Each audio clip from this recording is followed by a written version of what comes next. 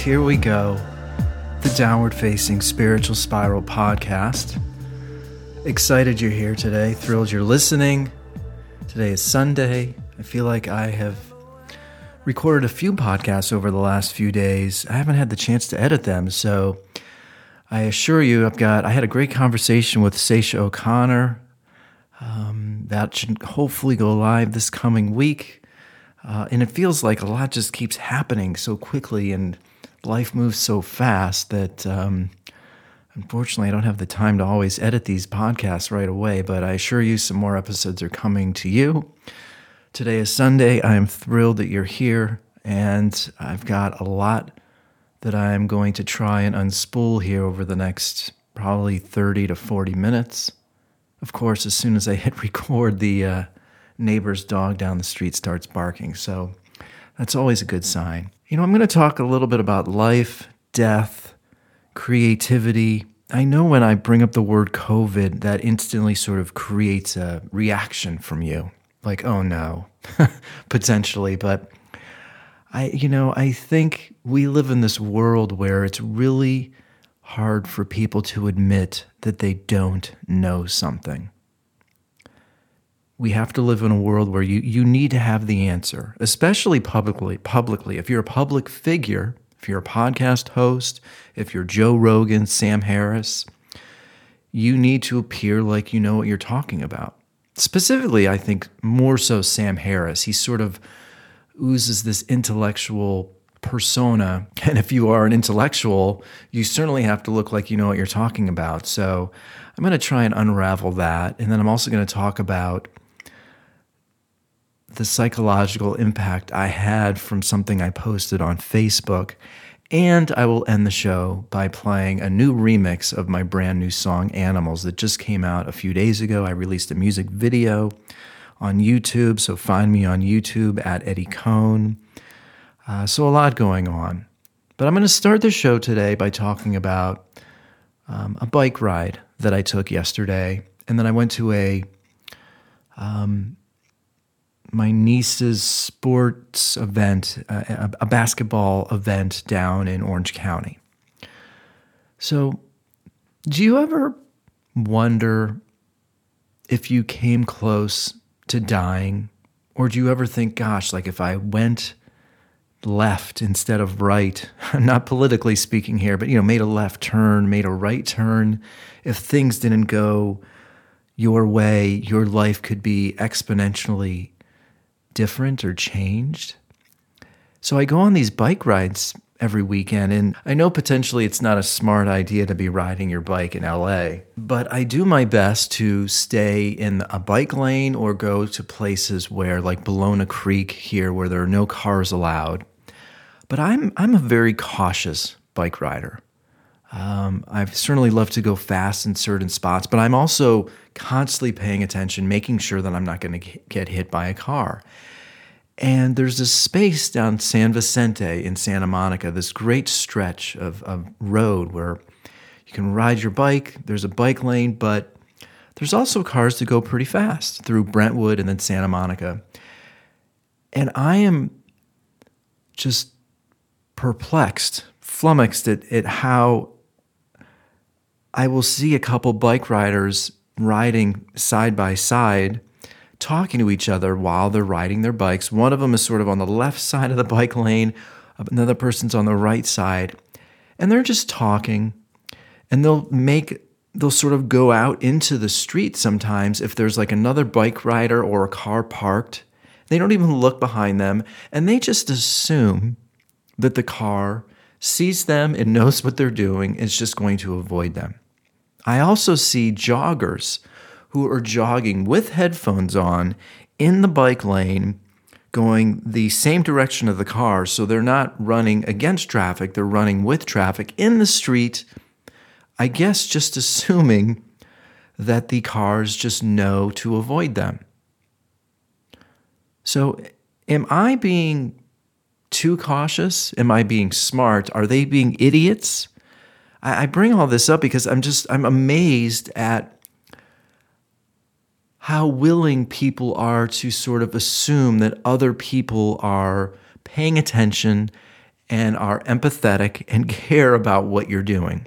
Because I can't tell you how many times I ride my bike and I see people looking down on their phone, not paying attention, almost hitting me. And then I look ahead of me at other people riding their bike, and it's like they just don't even think about it. And so maybe I think too much about it. Or maybe I should just sort of assume and think the best, and that, all these car drivers that are driving down the road are fully aware of their surroundings. I find it really interesting how, two people can ride down San Vicente and have a completely different experience. And I ask you, and sometimes I think to myself on these bike trips, or, sometimes if something feels a little hairy, that voice that you get in your head that tells you that maybe something doesn't feel right. Do you ever have those moments? Do you ever feel like, gosh, I came really close to possibly dying there? If things didn't spin a particular way, I might not be here. I also remember 2 weeks ago riding my bike, and a woman is making a left turn in her SUV, just misses hitting me, cuts my girlfriend off, and I yell out to her something like, you got to look where you're going, watch out, or what the hell are you doing? And then out of nowhere, this crazy guy is walking across the street and starts swearing at me, throwing the F-bomb around, throwing it around at my girlfriend. And there's that moment where I look at him and I could tell if I would have responded and said, fuck off, or, who the fuck do you think you are? And he looks insane. There's that voice in my head where the ego is getting involved, telling me that, stand up for yourself. Tell him to fuck off. He doesn't know that this woman almost hit me in her SUV, wasn't paying attention. And a lot of the reasons why I'll speak up when I'm riding my bike is A, I want to get their attention, but B, I want them to know that if they don't pay attention, they're going to kill somebody. It might not be me in that situation, but if they continue to drive like that, they're going to hit somebody. So this guy that is yelling at me and walking towards me, no idea who he is, although I get the sense he's homeless because I saw him yesterday at the same spot in Westwood with all of his bags at a coffee shop, so potentially he's homeless. But there's that moment where the ego's taking over, telling me to respond. But then, I drive away, don't say anything. And my girlfriend also is saying to me, it's good that you didn't say anything. Because it gets to the point where, is it worth it? And again, I ask you, and this sort of goes back to sort of one of my points I brought up in the intro. We live in a world now where everybody wants to get in the last word. Everybody wants to be right. The barriers are blurred. The lines are blurred because it feels like anybody can sort of jump into anybody else's shit and say whatever they want. Especially with social media now, there's really like no consequence. You can sort of say whatever you want. But do those voices come up in your head and tell you, something? You probably shouldn't say anything. It's okay that your ego might be bruised a little bit. It's okay that somebody may have told you to fuck off and you can't respond. But, is it worth it? Was it worth it? To me, it was worth telling this person, the woman, that you gotta be careful, or else you're gonna hit me. You're gonna hit another bike rider.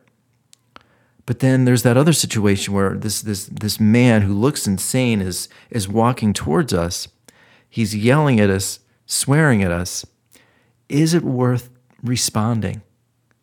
And I wonder, the constant usage of cell phones, is it sort of, that voice in your head that tells you when things feel right or feel wrong? I do get the impression that that voice is going away. It's like we are becoming more robotic, following the trends, following what everybody else is doing, not thinking for ourselves. That those voices that tell people what's right and what's wrong are slowly dissipating and going away.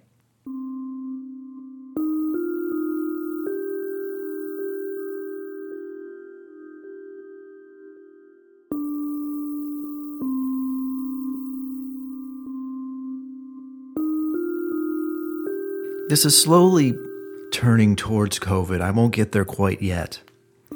But I did go to a sporting event yesterday. My niece is in a basketball league, and this was down in Orange County.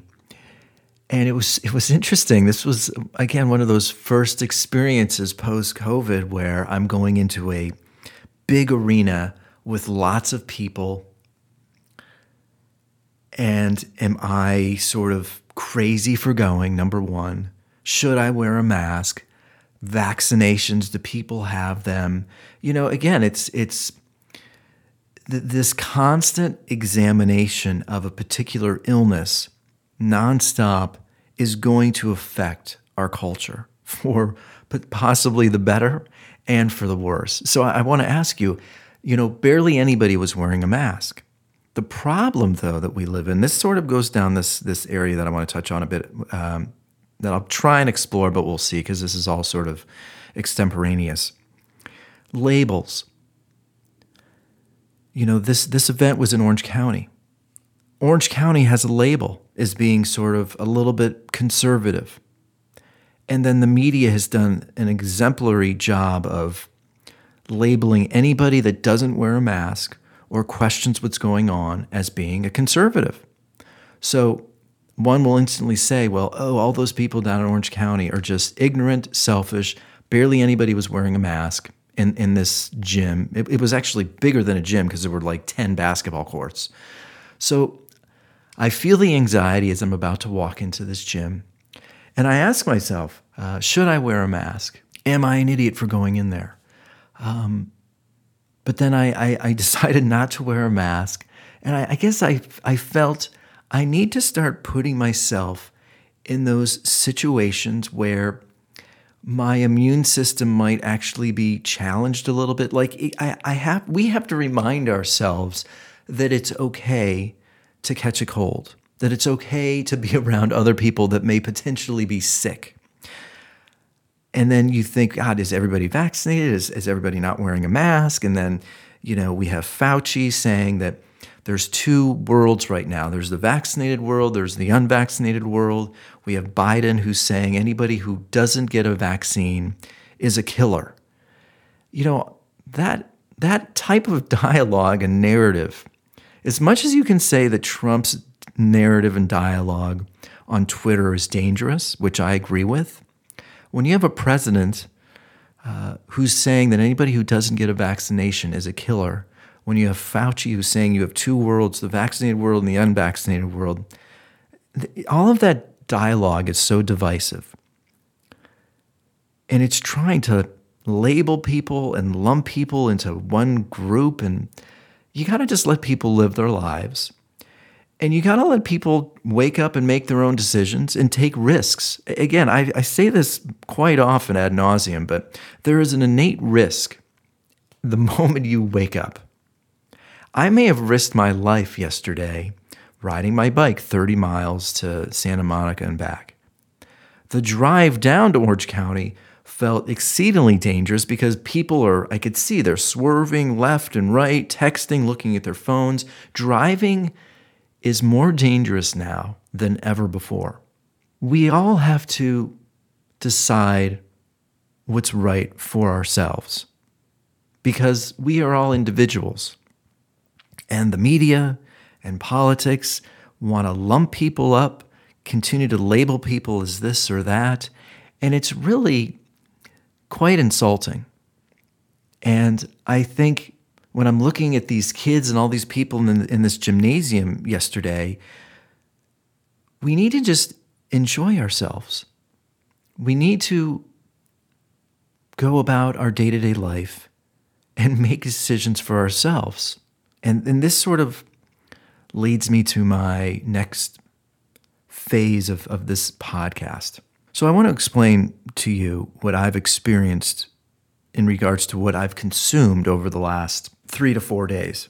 This relates, unfortunately, to COVID a bit, but so on Twitter, from the CDC, it was just announced that they are going to revoke the emergency use authorization of the RT-PCR tests that they began to use in February of 2020 to determine if somebody has COVID. They are encouraging laboratories to consider adopting a multiplex method that can facilitate detection and differentiate between COVID and influenza. So that's something that I read on Twitter from the CDC. And again, this is sort of one of the criticisms that I've had of the way that we've responded. And a lot of people don't know this, but we have been using a testing system, PCR testing, that is, as many people have said all year, potentially flawed. Now the CDC is confirming it. And while it's been flawed for numerous reasons, another reason is it couldn't differentiate between the flu and COVID. Our whole life and livelihood has been uprooted because of this PCR test that we have been counting on.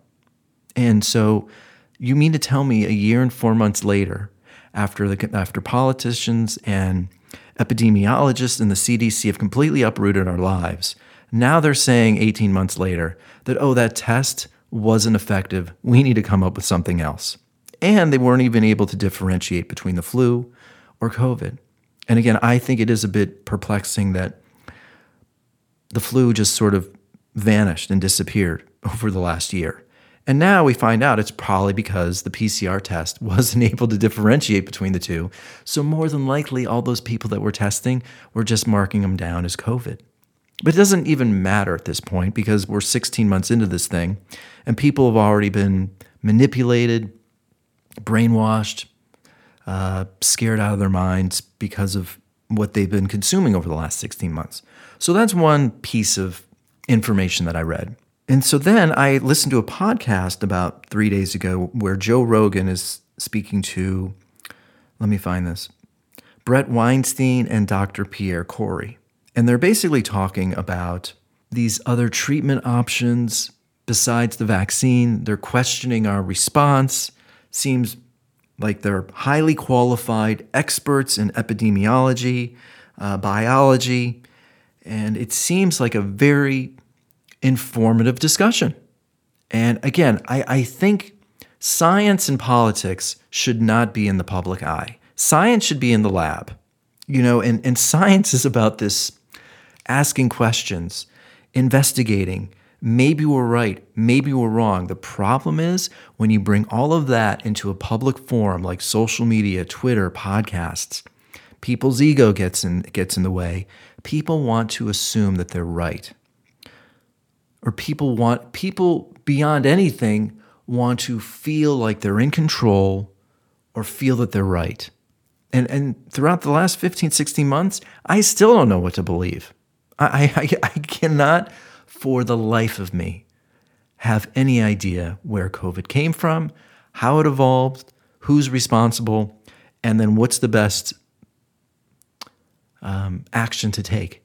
Joe has Brett and Dr. Pierre Corey on, and I want to play a couple quick clips here because I think they're pretty interesting, and I'll talk about it a bit.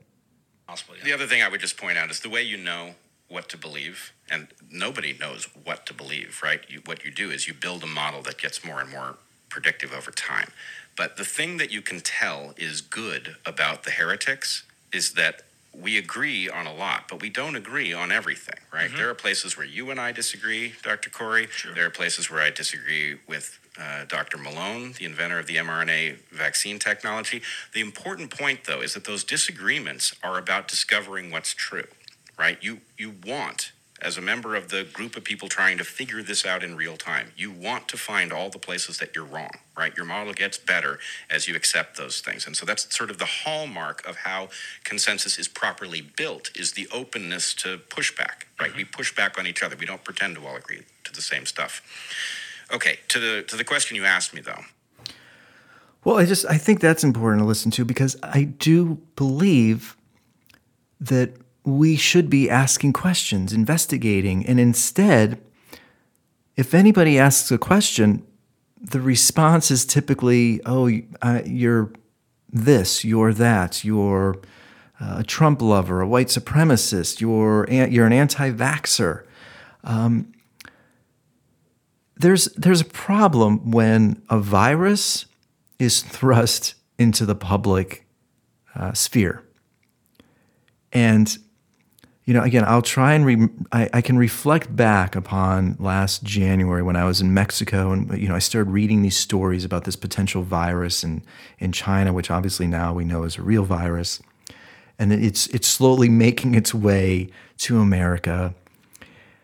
It was so scary because it was so new and unlike anything we'd ever experienced before, although the irony is we have experienced it before, but 10 years ago, whether it was swine flu or this other virus that I'm suddenly forgetting the name of, but it feels like this is the first time we have thrust a virus into social media and the public sphere to such an extreme level, unlike anything we've ever witnessed before. And then when you couple that with people's, mostly men's, innate need to be right, first, stronger, louder, you end up creating chaos. And you end up creating a world where nobody knows what's true anymore. And instead of all of these questions are being thrust onto podcasts. You have different doctors who say this, say that. And it's almost like they should all be in a lab, figure this shit out, and then get back to us when they have it all figured out and tell us what to do.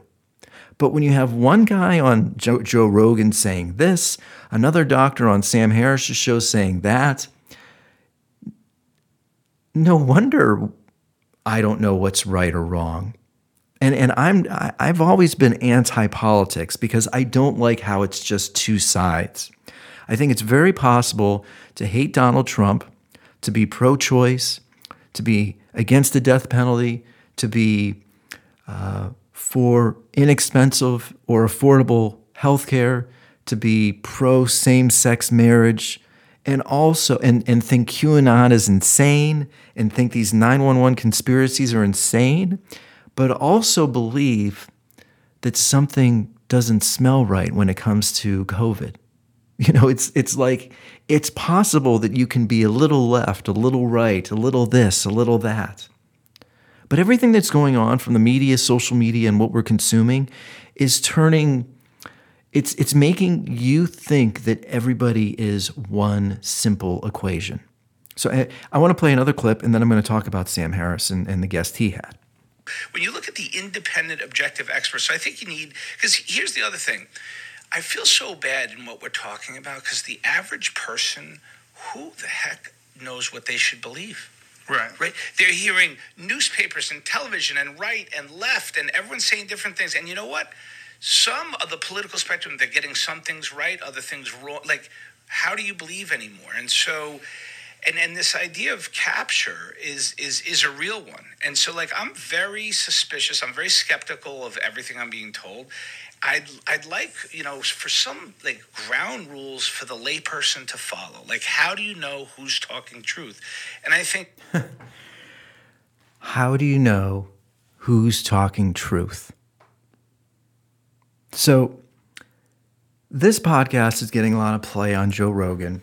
It's questioning the vaccine, questioning the story, the narrative that's being,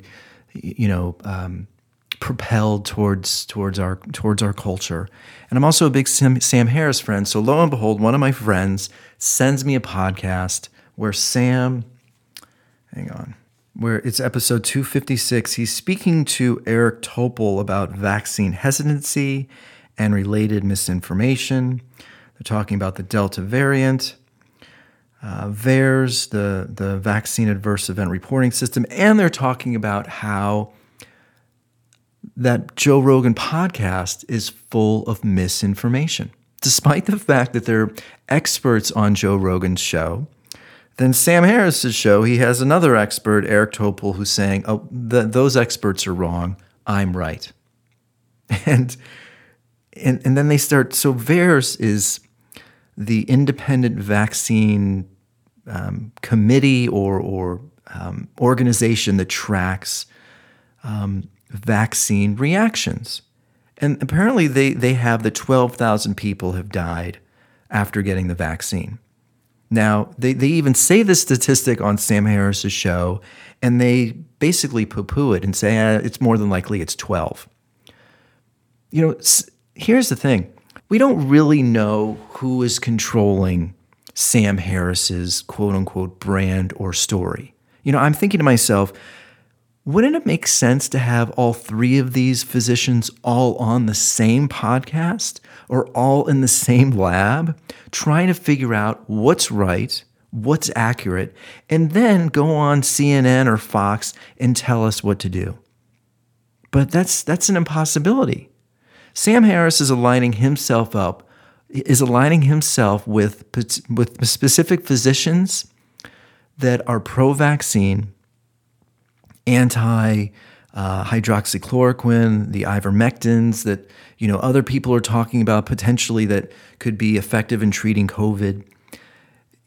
Joe Rogan is clearly aligning himself potentially with a certain narrative. Maybe Joe is more conservative, Sam is more liberal. They're all playing into this same story that's problematic, and that is they're worried about themselves, being right, being in control, and less so about giving us correct information.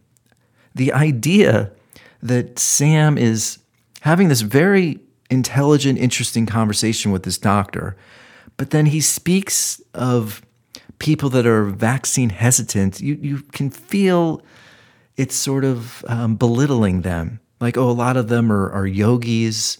A lot of them are anti-vaxxers. They're giving these statistics about, most Democrats are pro-vaccine, most Republicans are anti.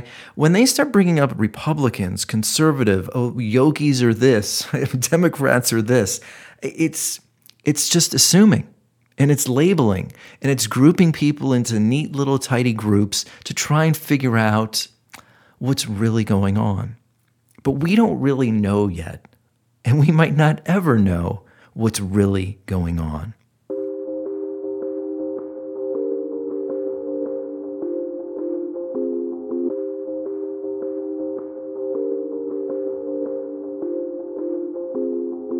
So, I'm an adult. I like to think that I'm relatively emotionally stable. So I just released this music video for my new song, Animals. I just remixed Animals. I'm going to end the show today and play the song for you because I'm incredibly proud of what I've created. I have to say, I've started shooting music videos and I'm editing music videos now.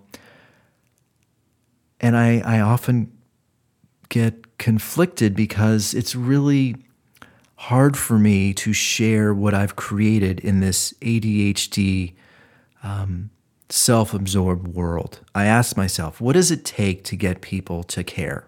And maybe I do a... Hey, Nellie. Nellie's here. Nellie just walked in, my cat. Maybe I do a really bad job of marketing. Maybe I'm not good at that. It feels like when I post things on Instagram or social media or Facebook, very few people comment or seem to care. And that can be a tough pill to swallow sometimes. But again, I don't think I'm very good at doing that whole kind of thing. Like, I don't like to spend time posting. I sort of post something really quickly and get off of it because I don't like my brain to be affected by the trivialities of social media. But even I'm susceptible to going down those rabbit holes. So I post this, a magazine based in Europe premiered my music video, Vents Magazine. And they write this amazing write-up. I post it on Facebook. I'm so stoked for people to see this music video because I think it's provocative. I think it's evocative and interesting and really, I hope, gets people to think. And so I post this on Facebook. And as of yesterday, and I have, hundreds and hundreds of followers or connections on Facebook, it ends up getting one like. One. As of today, and this is like 4 days after I posted it, it has 2. How can that not be so demoralizing. I spent a year making this album. I spent 60, 70 hours making this one song. Leslie and I spent 25, 30 hours making this music video. I think we came up with something really beautiful, provocative, interesting. And then it's like, what does it take to get somebody to care? And I don't know. I know there's musicians out there that have fans, and I know I have some fans, but it's like, what does it take to get people to care, to be empathetic? And I don't know. I wonder if we live in the most unempathetic world ever. I think to myself, I'm a pretty mentally stable guy. And that was really a kind of a bummer. I'm so pumped up. To me, songs are like children. You spend so much time shaping them and creating them and trying to make them perfect so people connect. It's like, I was listening to this podcast, Mark Maron had the lead singer of LCD Sound System on. Making music it's a language. You're trying to communicate with people. You're hoping people connect with this obscure language that I'm trying to speak. And I am trying to create something that makes people think deeply and question this strange, fucked up, weird world that we live in. And I spent all this time. And of course, it's this incredibly nourishing process for me, but I'm suddenly forgetting the guy, James Murphy. As James Murphy is saying, we're creating also to speak a language, to get people to think and to speak and communicate and be inspired and riveted. And to be met with 1 and then 2 likes, it's like, what the fuck? It's like, what does it take to get anybody to, and then here's my other point. I'm sort of interrupting myself. Sharing. What does it take to get anybody to share? I know I used to make mixtapes and CDs and share them with friends, and I used to love that process. So if you see something from an artist that you think is really well done, share it. Share it with somebody. And don't just send a link with no words. Say hey, I think this is really fucking good.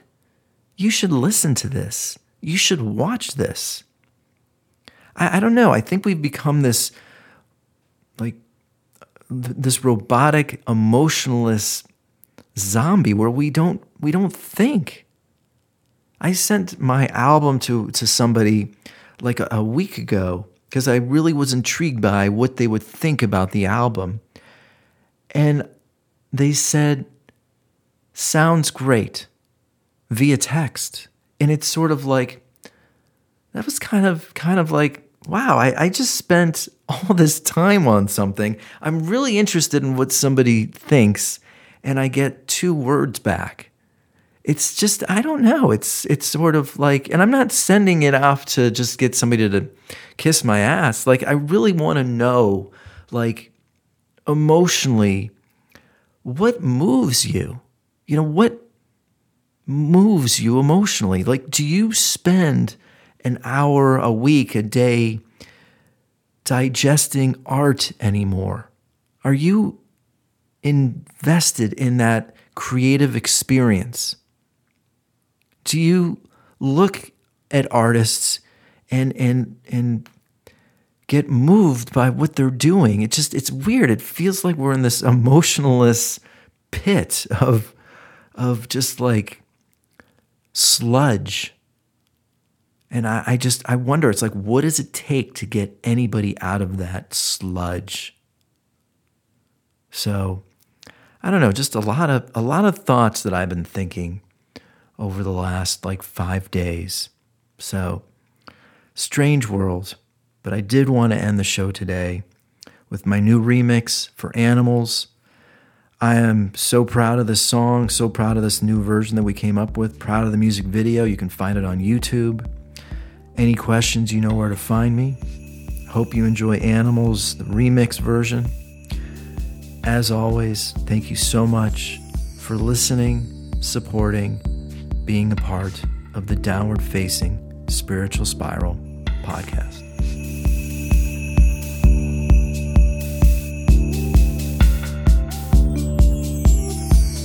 I can feel the